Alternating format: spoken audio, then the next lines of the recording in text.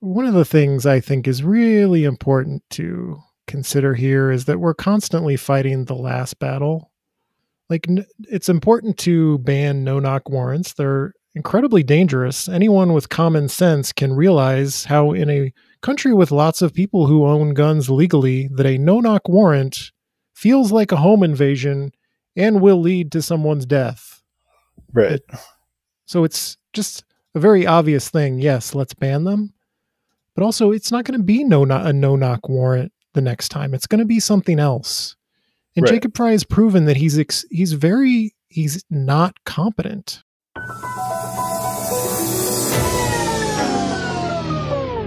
rolling. We're rolling.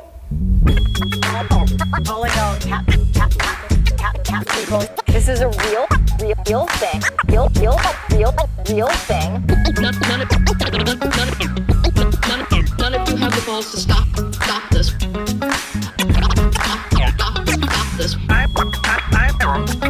I've got plenty of time. I have nothing else going on today. We're in the Wedge neighborhood right now.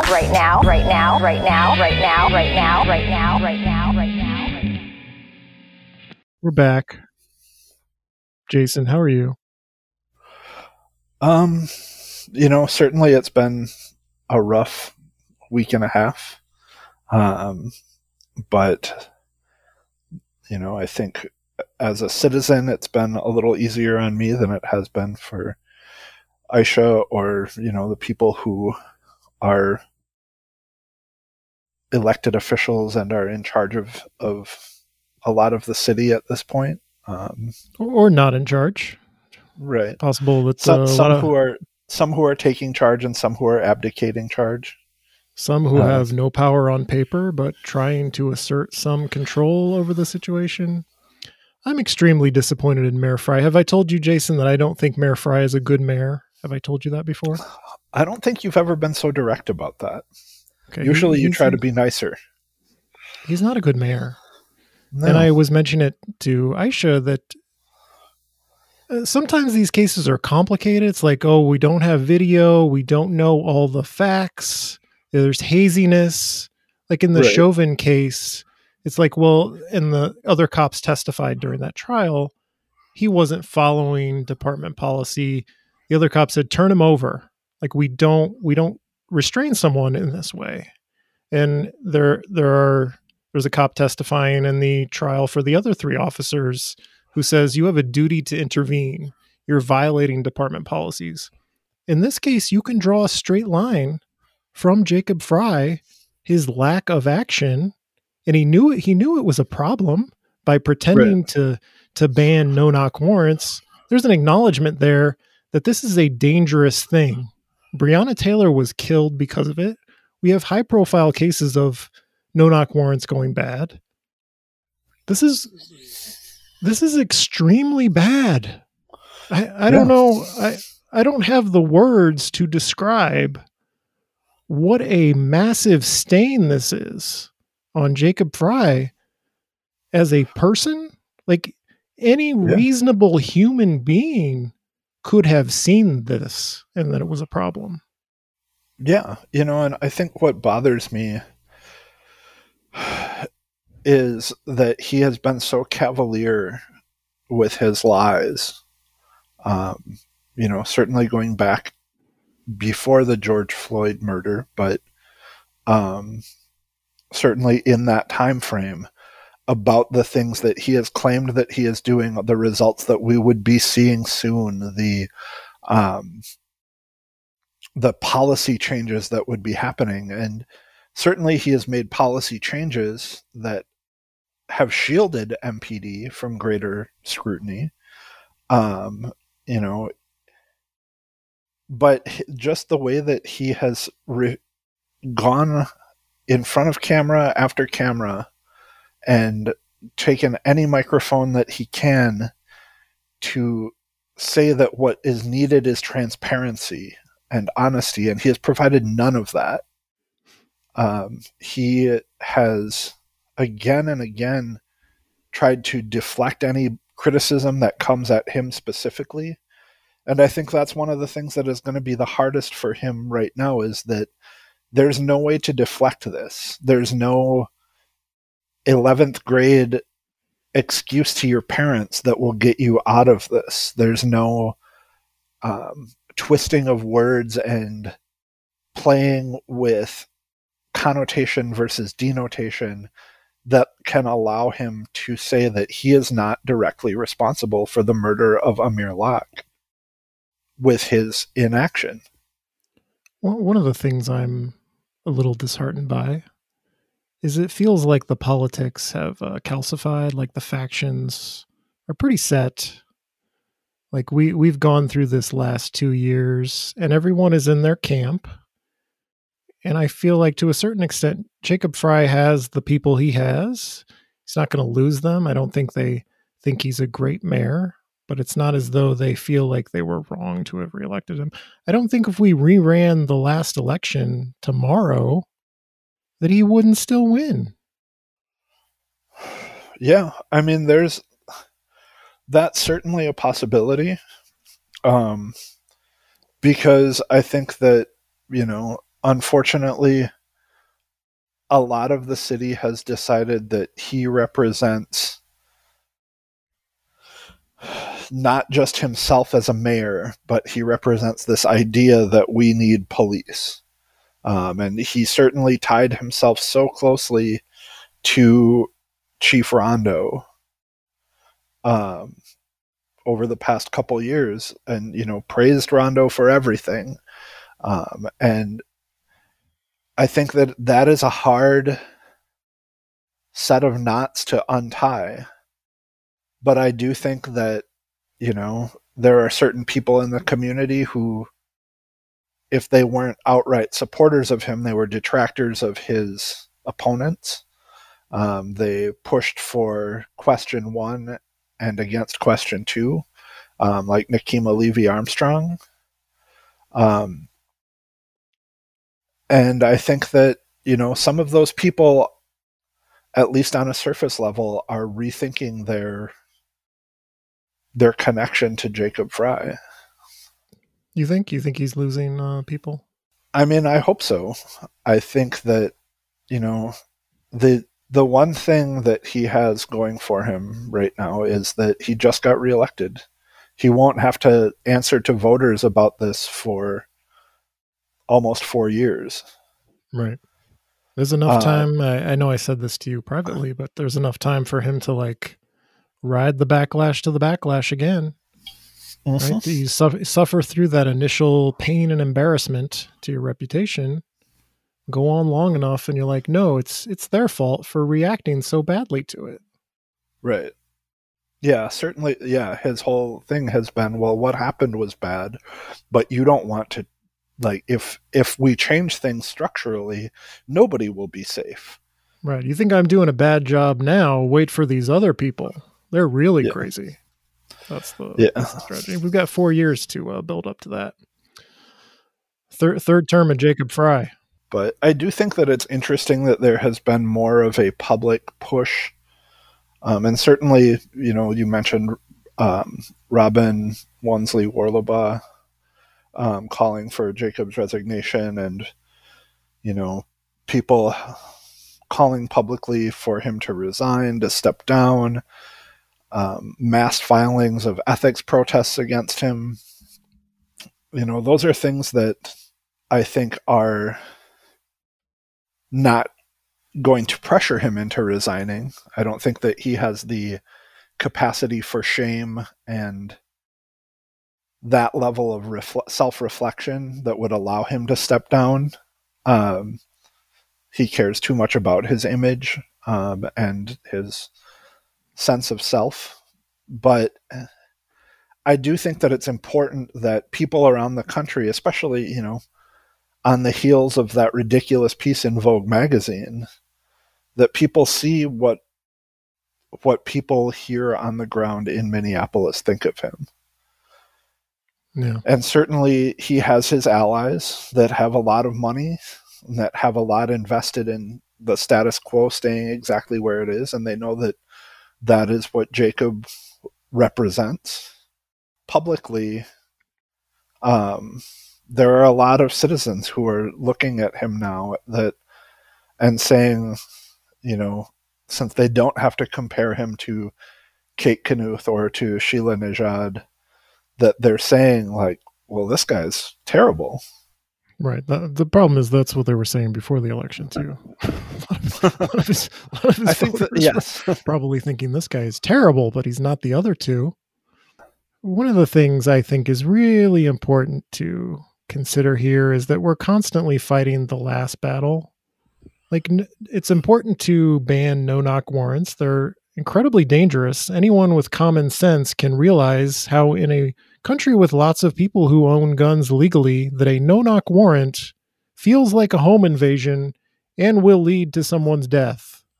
Right. So it's just a very obvious thing. Yes, let's ban them. But also, it's not going to be a no-knock warrant the next time. It's going to be something else. And Right. Jacob Frey has proven that he's not competent. He's good at getting headlines. One of the phrases he used in the summer of 2020 after George Floyd was killed was the drumbeat of policy changes that he was going to enact as a way to Right. say, let's not change, don't get rid of me. Don't change the charter. I've got a drumbeat of policy changes coming. And one of them was this no-knock ban.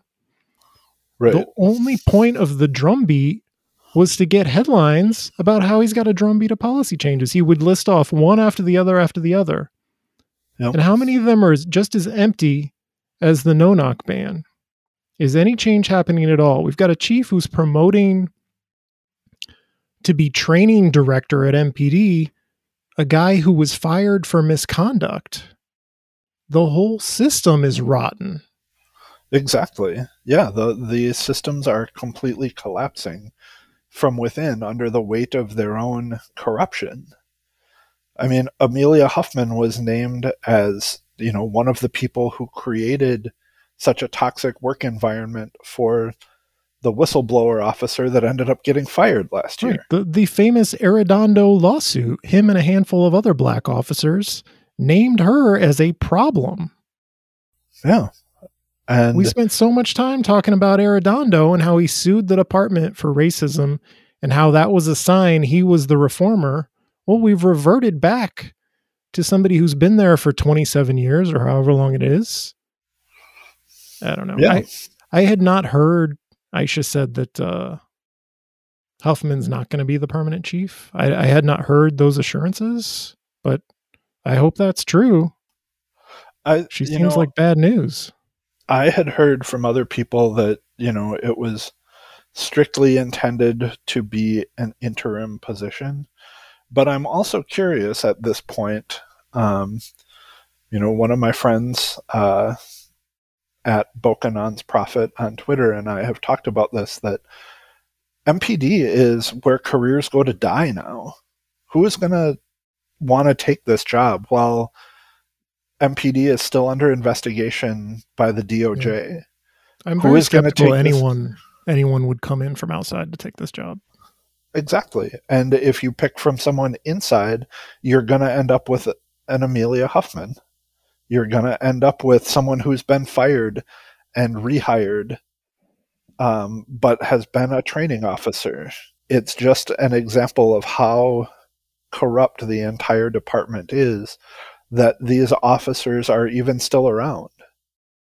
People always say, like, well, I know good police officers. Good police officers should be getting rid of these police officers, but it's not happening. I feel like they all know each other's dirty secrets. And so who's going to blow the whistle? If I blow the whistle on them, they blow the whistle on me. Right. And if you blow the whistle, what ends up happening? You're the one who gets fired. You're the one who ends up having to move out of state. Yeah. The anonymous source for, I forget what the story was, but basically a cop was an anonymous source for some article somewhere talking about how bad the culture GQ was. Or something like that. And she ended up getting disciplined for it. Right. And for a long time, I think that was like the only, or maybe it still is the only cop who's been disciplined for the aftermath of George Floyd's death. And what was the officer's name? Officer Knight, who got demoted for saying that they couldn't keep hiring the same old good old boys or whatever. Yeah, I mean, I would accept Art Knight as chief. Bring back Art Knight, please. He was the one who said like some small number of cops shouldn't be cops. What was it, 3%, 5%? So we just can't judge that we have 3 to 6% of cops who shouldn't be cops. And I'll be the first one to say that. We have some members on this department who shouldn't be here. I posted a video of it, and City Pages picked it up, and they talked to John Elder. And even though it was on video and there's audio of it, and like you could see he's there in council chambers saying it, John Elder had to lie about it and like, no, he didn't actually say that. And I forget what the humorous explanation for that and how he didn't actually say what he said was. It was the craziest thing. One of the craziest things I've ever seen. He said it. How are you going to lie that he didn't say it? But anyway, long story short, bring back Art Knight. Are you ready? Are you with me, Jason? Should we bring back Art Knight as permanent chief? Do we start this campaign? Or are you skeptical? I mean, I would be skeptical that Art Knight would want the position at this point. And you know, my belief is much more to tear down the system than to try to patch over it with other people. But if we're going to be stuck with a chief who is part of MPD now, I think Art Knight would be the only choice that would be reasonable. Let's get behind Art Knight. You and me, Jason. We're going to boost. All right. Let's reach out to him and get him on the pod. He can campaign for it publicly. I'm sure that would convince Jacob Fry if you and I endorsed a candidate for chief. Maybe if you did and I didn't have anything to do with my endorsement would be the kiss of death for anyone with Jacob. Do you think Jacob Fry cares what I think? I think that Jacob Fry is not so much cares what you think, but feels that you could be useful in conveying his message. Oh, really? I think that's how he views most media. I think he's written me off entirely. That's possible. Persona non grata. I mean, he definitely has me blocked on his cell phone that he gave out the number to. Jason, you are very cruel to people. I am. Sending mean messages to our mayor. Yes. I like to believe in the basic goodness of other human beings. Like, I don't believe Jacob Fry is a bad person. I think he's just not up to this job. He has flaws. He's got blind spots like all the rest of us. I think he runs with a bad crowd. How's that, Jason? But I don't think he's trying to get people killed. Right? Mm-hmm. I think that is a very fine line to parse. I don't think that he wants to have people killed while he is the mayor, but I don't think that he is doing anything to prevent it either. And when you're the mayor and the executive of the city, the person that has exclusive accountability for the actions of MPD, and all you do is try to deflect their actions away from you, then yes, I do think that by course of his action, he is putting people at risk and that he bears responsibility for this. He definitely has responsibility for not acting. But I think if you told him, Jacob, in 2 weeks, this bad thing's going to happen unless you do this, he would do it. He's just very bad at looking into the future and formulating ways of being good at his job. He's bad at being good at his job. Right. Well, I mean, it's like what I brought up with Aisha, like to your point about how the next thing isn't going to be a no-knock warrant. I think that the next thing is going to be some neighborhood is going to hire private security, and private security is going to severely injure or kill someone. And that is the sort of thing that you can get out ahead of. You can say, no, we are a city. We are a community. We do not do this to our fellow citizens. Whatever. He could condemn it. There can be ordinances passed. There can be many things, but I don't think that he would do those things because it would be upsetting to people on the downtown council. It would be upsetting to the various landlords and developers that gave him hundreds of thousands of dollars over his reelection campaign. So he won't do those. I think that he's made a calculation as to whose well-being he is more concerned about. To be fair, I think like a ban, and I don't know the legalities here, but a ban on like private security services would probably be in the council's domain, be legislative. So if you want that to happen, talk to your council member. I Not literally that I'm saying just it did. could happen. What's that? I literally just did. Yeah, but I'm just saying that Jacob Fry could not do that. It's not, No, but he could certainly propose things like that to council.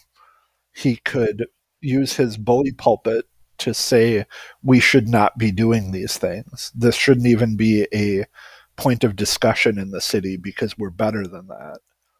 But he won't.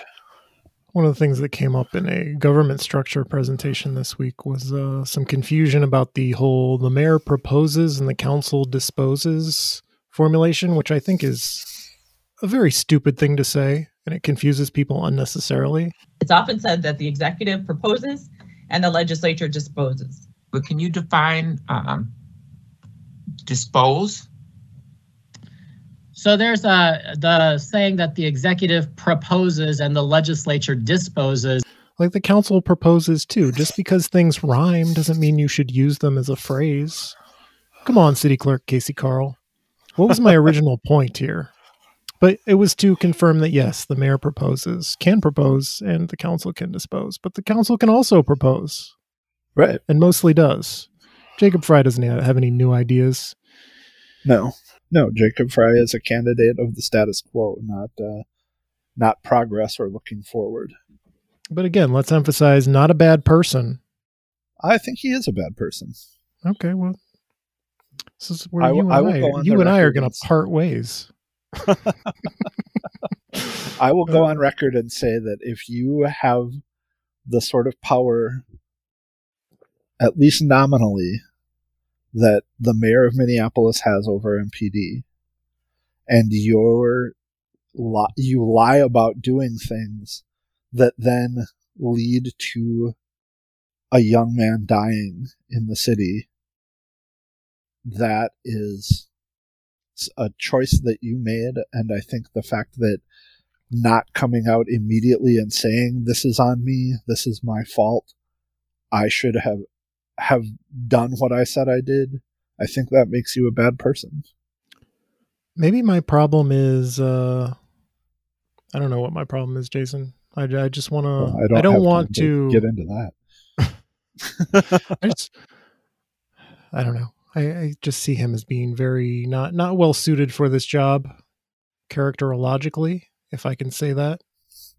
Yeah, I think that is a made up word that very well suits the description of him. He makes a good TV mayor, really good at getting headlines, doing his little drumbeat of policy changes that don't amount to much. And over the coming months, you will see a consistent drumbeat of policy changes. Yeah. He's very good at saying, look at me, look at what I'm doing, but very bad at having results to match that attention. Is anything else happening, Jason, that we need to talk about? We've got Margaret Anderson Kelleher, who is the city's new public works director. I'm not very happy about that. But I won't go so far as to say she's a bad person. Will you say she's a bad person, Jason? I don't know her enough to say that she is or is not. What else has been going on? They're working on the transition to the strong mayor. There's lots of confusion and lack of clarity around that. I don't know if I have any more else to add about that, but turns out there was no plan to implement the strong mayor system that we all either voted for or against in the last election. Yeah. Certainly there has been a lot of discussion about infrastructure around Hennepin Avenue. Third Avenue Bridge is being worked on right now. Is it? Yeah, there's a lot going on in terms of the roads and construction in the city. But, we've definitely here in the Wedge seen kind of the flashpoint of the Hennepin Avenue reconstruction. So we're, waiting to hear if that gets approved by council and moves forward.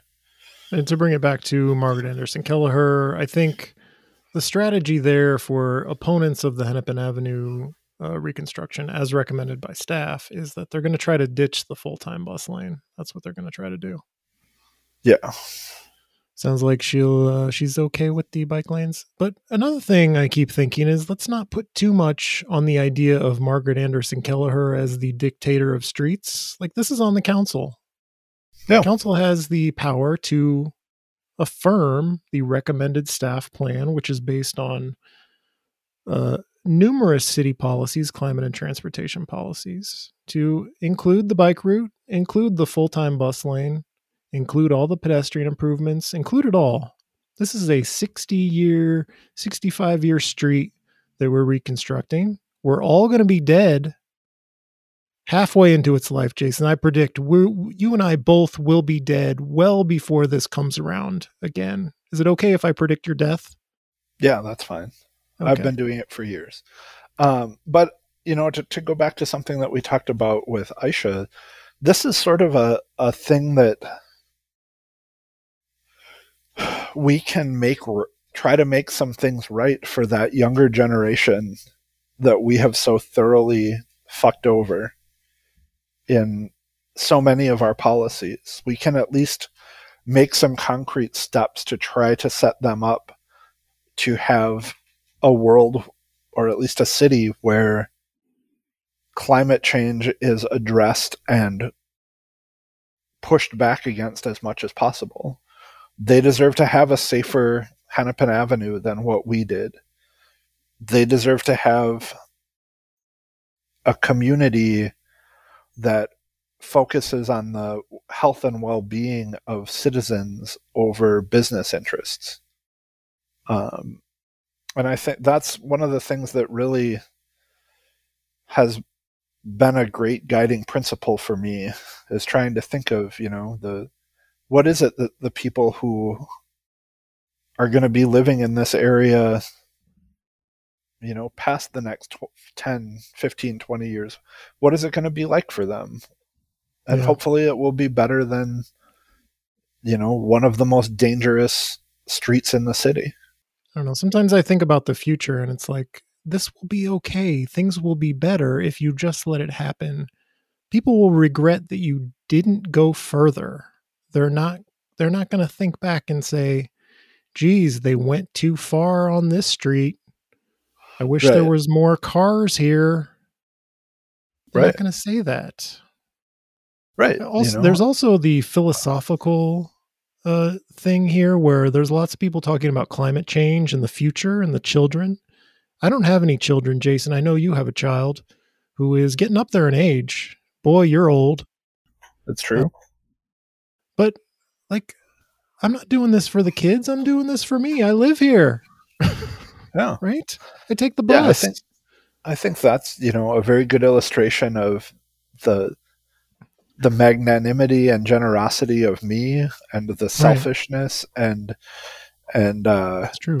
concern for nobody else of one John Edwards. It's true. Anything good I've ever done has been accidental. I am constantly thinking of what's good for me. Yeah. That's how you ended up with this podcast.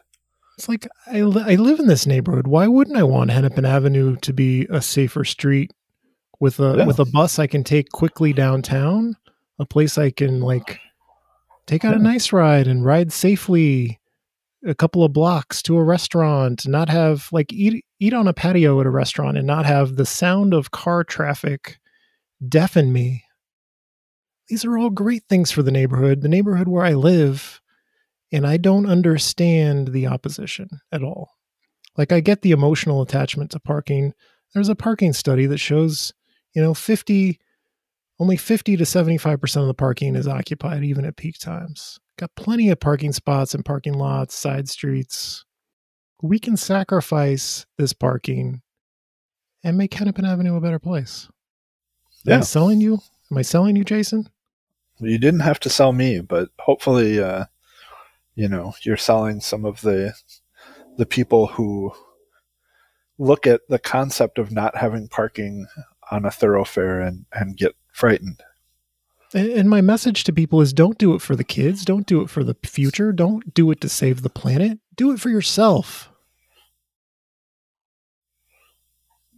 Oh, I thought you were going to say, do it for me, John Edwards. And do it for me too. If you don't live here, you don't spend time on Hennepin Avenue, do it for me. Whatever you do, don't do it for the kids. That's a scam. This is why the kids don't like you.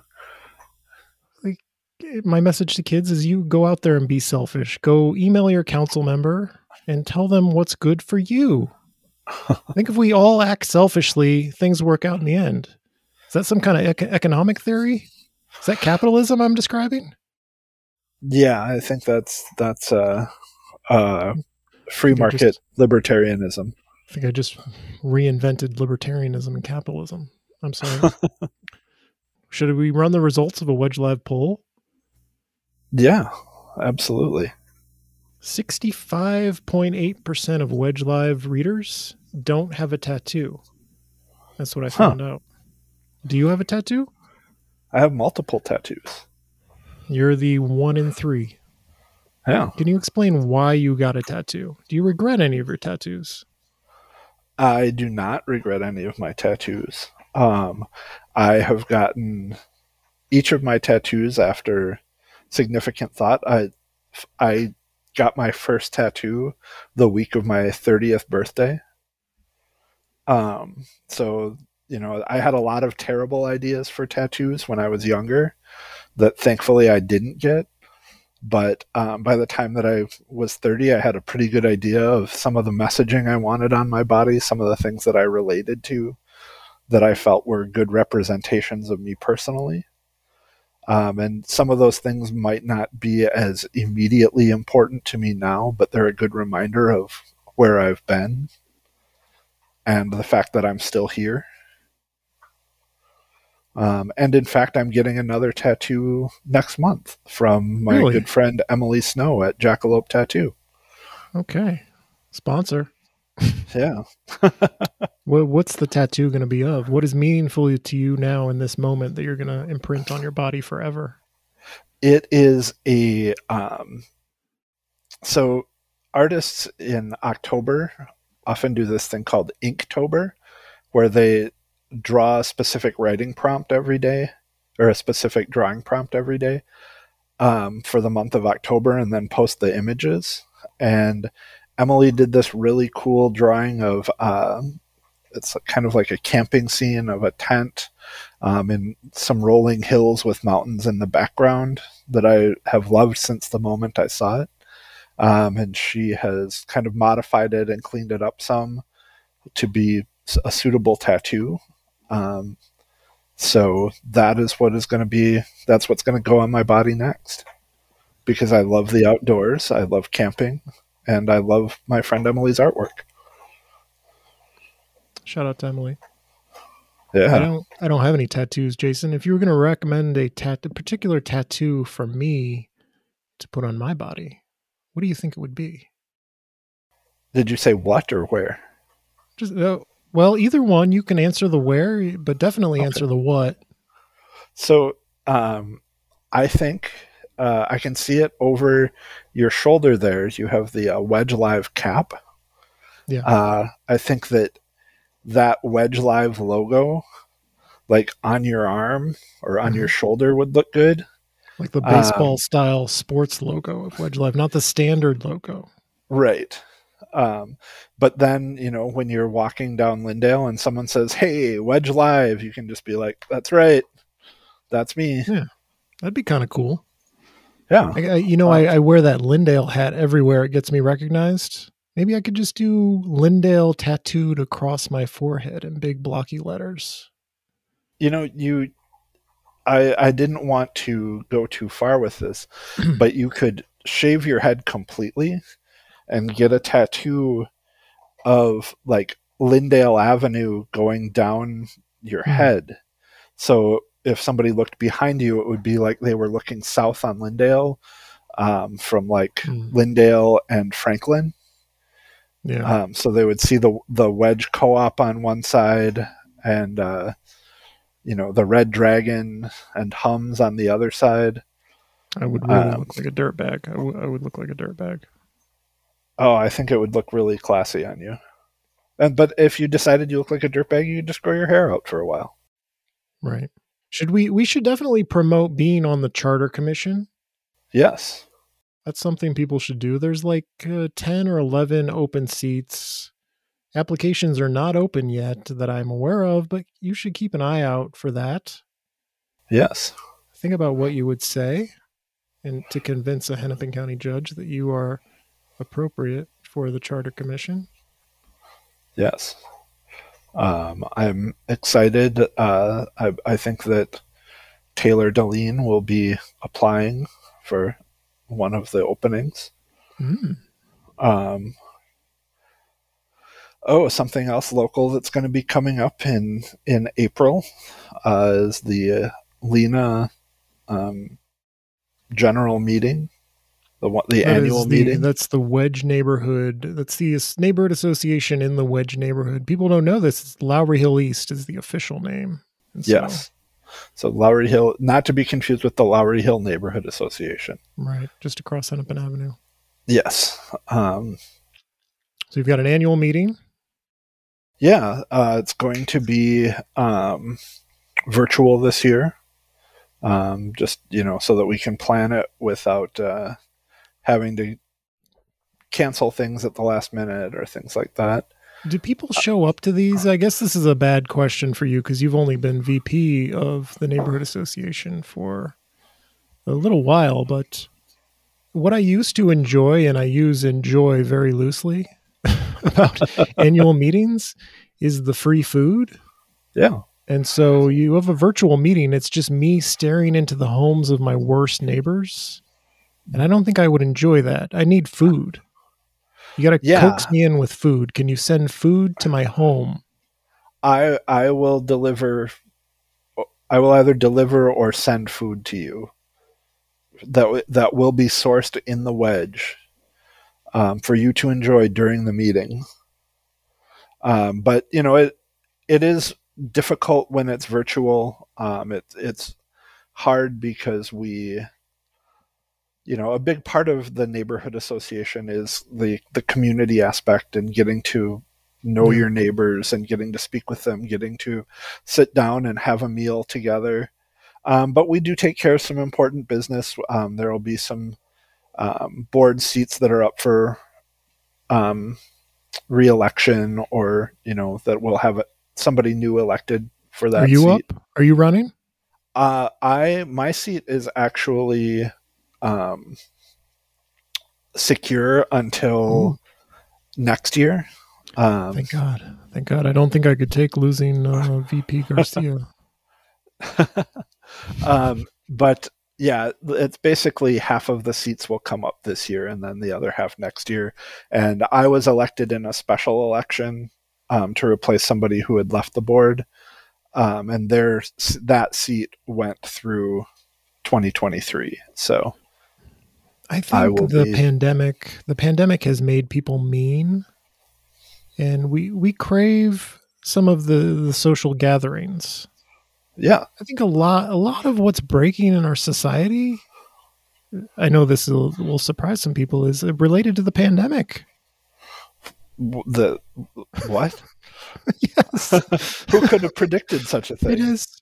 It feels like we're the frog boiling in the pot, but like we've been sitting in this crap for years, and it's making us meaner. It's like destroying the bonds of our communities. Yeah. It would be nice. And this is not an anti-mask, anti-vax argument. It would be nice to like get together as we used to in person. Yeah. And we as a board have discussed having a summertime event again at Mueller Park to kind of have something scheduled outdoors, to make sure that we can get some of that community involvement back. Try to take advantage of some of the resources that we have here to have outdoor events. Certainly you and I and Taylor will be discussing the future of Wedge Fest at some point. Right. Yeah. Second annual Wedge Fest coming up, 2022. Also the cat tour. I guess I have to do that again. Did you see that I was featured in All Creatures magazine? Did you see that tweet? I did not. The magazine wrote up the cat tour. It's a it's a faith-based magazine all about animals, and they did a story about the cat tour. The January-February issue of that magazine, I believe. That's wonderful. I'm glad to see that you are getting your due credit in the faith-based community, no less. Yeah. Who would have thought? One step closer to cult leader status. Here's an idea. I like that I'm just scrolling through my tweets of the last week to find ideas for us to talk about. This show could just be a wrap-up of everything I tweeted. People will love that. So somebody posted a screenshot of Lisa Goodman responding to some question about Amir Locke's killing by MPD during that no-knock raid. Yes. And her response was, and it's technically correct, this is clearly a tragic situation, and the loss of life of yet another black resident at the hands of law enforcement is horrifying. That said, council members have no control over MPD. This is the job of the mayor. I do not even serve on the council committee working on police issues or reform, and have a lot to learn before I could comment on what I could do. Let's first say, and this is me talking, no more quotes of Lisa Goodman. Lisa Goodman has been a council member since 98. She's been around... Yes. Lisa Goodman. What else do you have to learn here? And also, if you wanted control over MPD, I think she should conclude the email by saying, and this is how I like it, because she was against question 2. She was for the strong mayor. She loves being able to say, not my job, not my problem, unlike what we talked about with Aisha, where she's like trying to take responsibility. And that's kind of not a great answer to give to people. Right. I put it in the context of Lisa Goodman has been a Minneapolis city council person longer than I've been a parent, by 2 years. And if somebody came up to me and said, I have a question about being a parent, and I was just like, oh, I have no idea. I have a lot to learn before I could talk about being a parent. I mean, that's probably true, right? You've got a lot to learn still. Nobody perfects the art of parenting, but I'm distracted from your point here. But I would still be able to offer a point of view and some knowledge that I've picked up over the past 22 years. Yeah. As opposed to just shrugging it off and saying, oh, I have more to learn before I could comment on it. Yeah, it's even worse than deflecting to the mayor and saying the mayor has control, and that's absolutely true. It is the mayor's job, and solely his job. He has sole authority. But to say, I have a lot to learn, you've been a council member since the late 90s. Yeah. What have you... Why has it not been a priority for you to learn about the police system here when it has been catastrophically failing Black citizens for so long? I would be embarrassed to acknowledge that. Yeah. Yeah. And this is the sound we make for you, Lisa Goodman. Okay. Well, I was going to say, shame on you, Lisa Goodman. Can I get a shame on you, Lisa Goodman from you, Jason? Shame on you, Lisa Goodman. Exactly. How was that? I think it's totally appropriate. Totally appropriate. Yeah, there have been a lot of interesting statements made about the Minneapolis Police Department killing Amir Locke from our electeds. Any that stand out to you? The Lisa Goodman one was one of the ones that really disappointed me the most. I don't know if you saw Ward 8 council member and council vice president Andrea Jenkins. No, council president. Full on council president. Yeah. Yes. Her statement was fascinating. Very, very dense. She refers to herself as an empath. You know, she points out that people should be asking if they can hire black people or young black men, she may specifically call out. But in the course of reading the several very dense paragraphs that she wrote, I felt like there was, again, no clear directions, no clear call to action on the part of anyone but citizens. And I think that's one of the difficult things about looking at particularly the council leadership right now, is that very few of them seem like they have the interest to challenge Mayor Frey and to say, like, you need to do something now. Rather, it's all about how we as a community need to react, when we as a community are not the ones supporting MPD in these killings. Well, something important to say here is I think Andrea Jenkins wants to be mayor at some point in the near future. So that'll happen. I don't know. I'm just putting that out there. But it's also the case. You look at the 2021 election, the people who paid the price electorally were the council members who tried to take a leadership role on public safety. That was Jacob Frey's secret weapon. These people cropped up with their own ideas for how things should go, and he weaponized that against him. One of the easiest things to do in politics is to do nothing and point at the other side and say, they're the problem. And that would have been smart politically for the council to simply do the Lisa Goodman routine. This is the mayor's problem. Just repeat that over and over again. If your only goal was to defeat Jacob Frey and secure your own reelection, you do nothing. Don't show any leadership. Say it's his problem. And to their credit, a bunch of council members, Jeremy Schrader, Philippe Cunningham, Steve Fletcher, they spoke out. And I don't think their replacements are up to that standard. They will not try to take responsibility. Yeah, I 100% agree with that. I think that they made that their defining characteristics in running for office, particularly Emily Koski and Latricia Vitaw. Both of them really made the case that they were not going to be like Jeremy Schrader and Philippe Cunningham, respectively, that they were going to stay in line, that they were going to, just focus on what is the purview of the council, and that they wanted less responsibility as being on the council. And that's disappointing.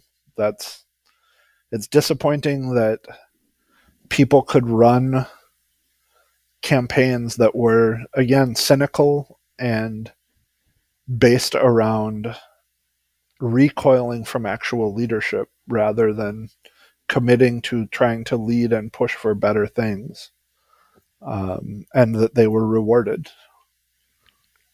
And so when Aisha told us earlier that she was heartened by the fact that other council members, including some of the people who defeated the the ones that I called out as being particularly brave and politically courageous.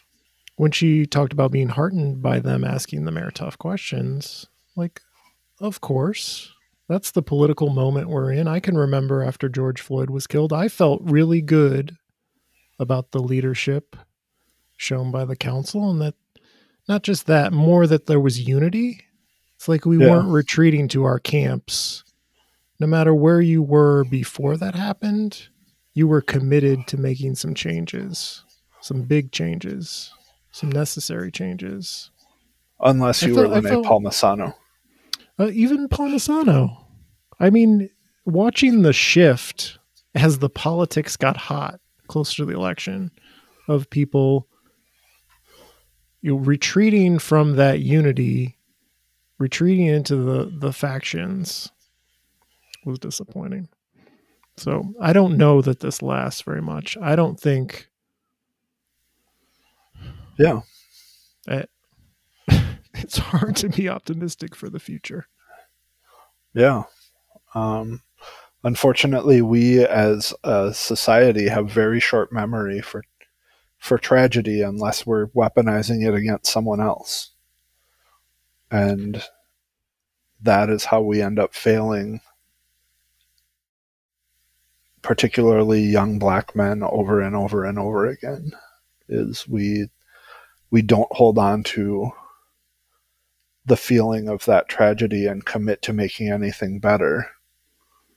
One of the things that something I got the sense of from Lisa Bender, and not based on anything they told me, and Jeremy Schrader, is that it felt like they were just like despondent, in despair, like disgusted with what they were seeing of MPD from the inside, like on the city council.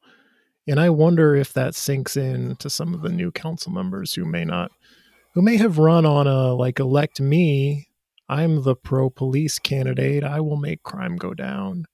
If they go into City Hall and it sinks in what a dysfunctional and problematic organization the Minneapolis Police Department is. I guess they would probably stipulate to that right now, but what are they going to do about it? Right. Yeah. I mean, I think it's very difficult to conceive of somebody not being disgusted and despondent with MPD, even from the outside, much less, seeing it and having it be as that much of a part of your day-to-day work life. And I suppose that's why people like Lisa Goodman choose to just turn away from it and pretend it's not anything to do with her, even though,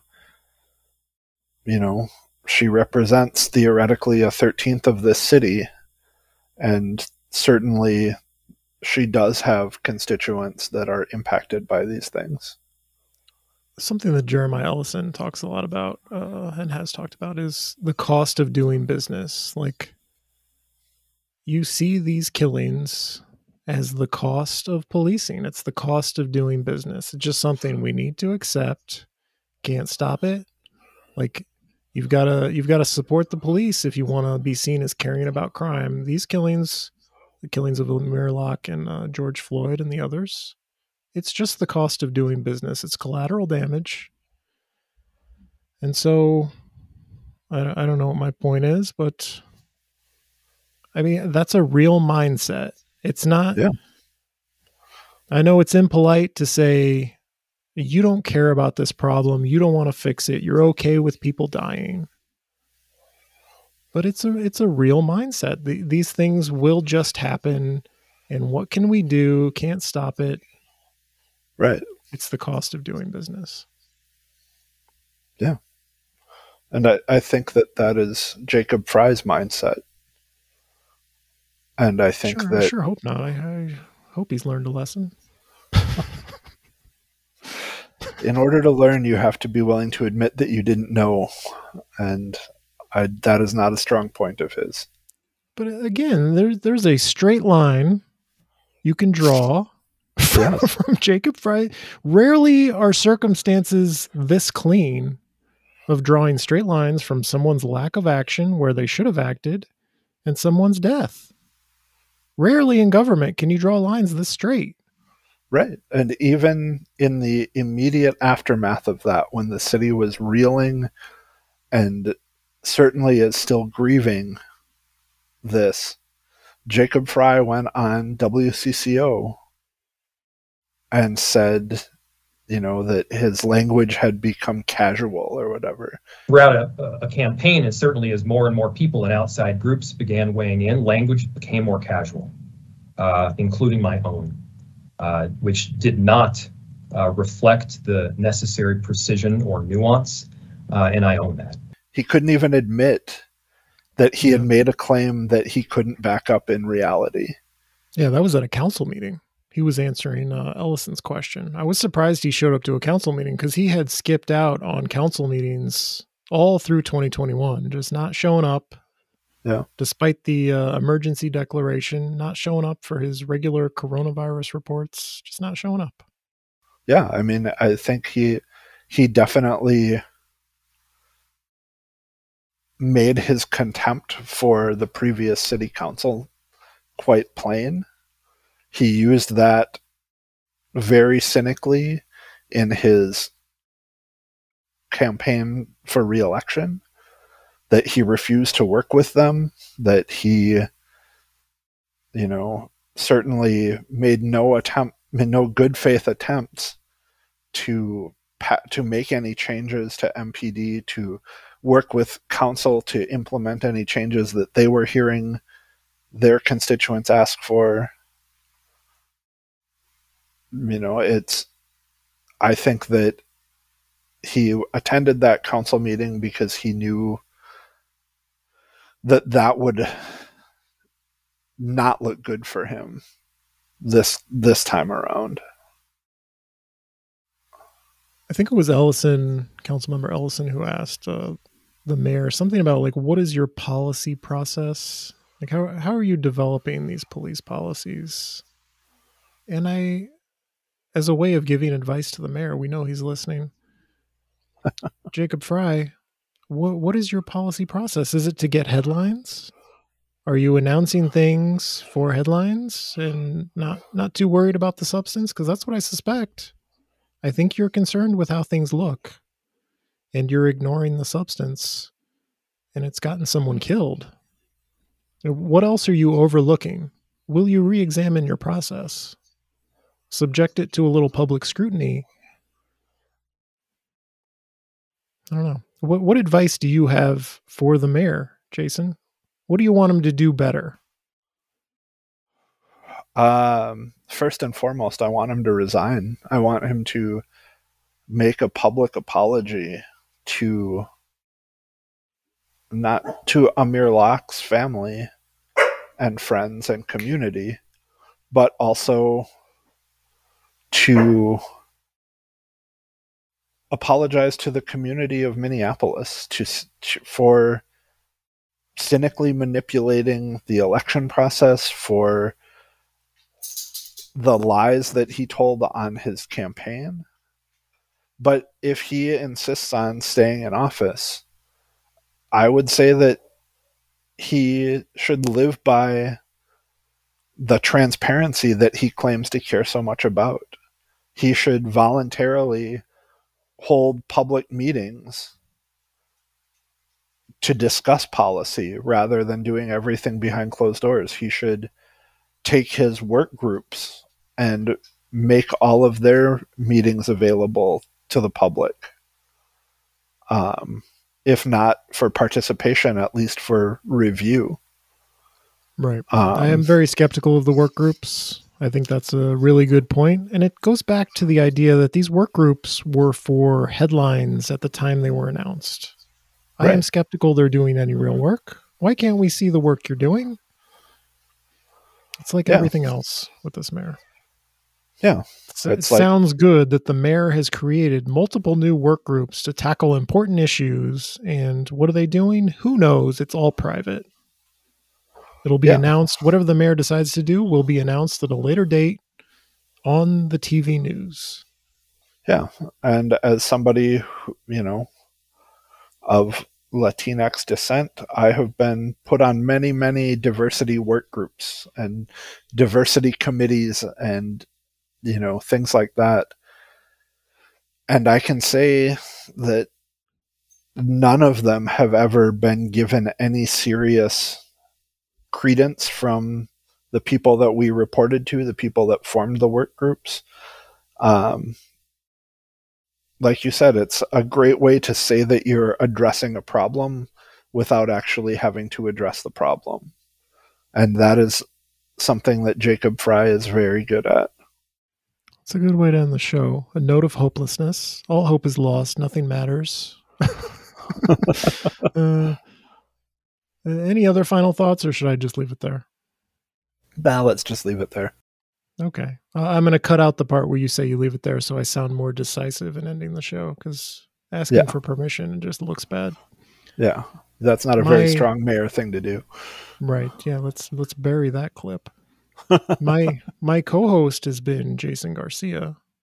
I'm the superior supervisory host, John Edwards. The strong host, so to speak. The strong host in the Wedge Live Charter. And this has been the Wedge Live Podcast. Thank you for listening.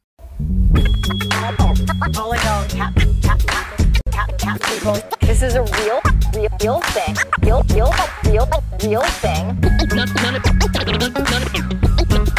None of you have the balls to stop this. Stop this. I've got plenty of time.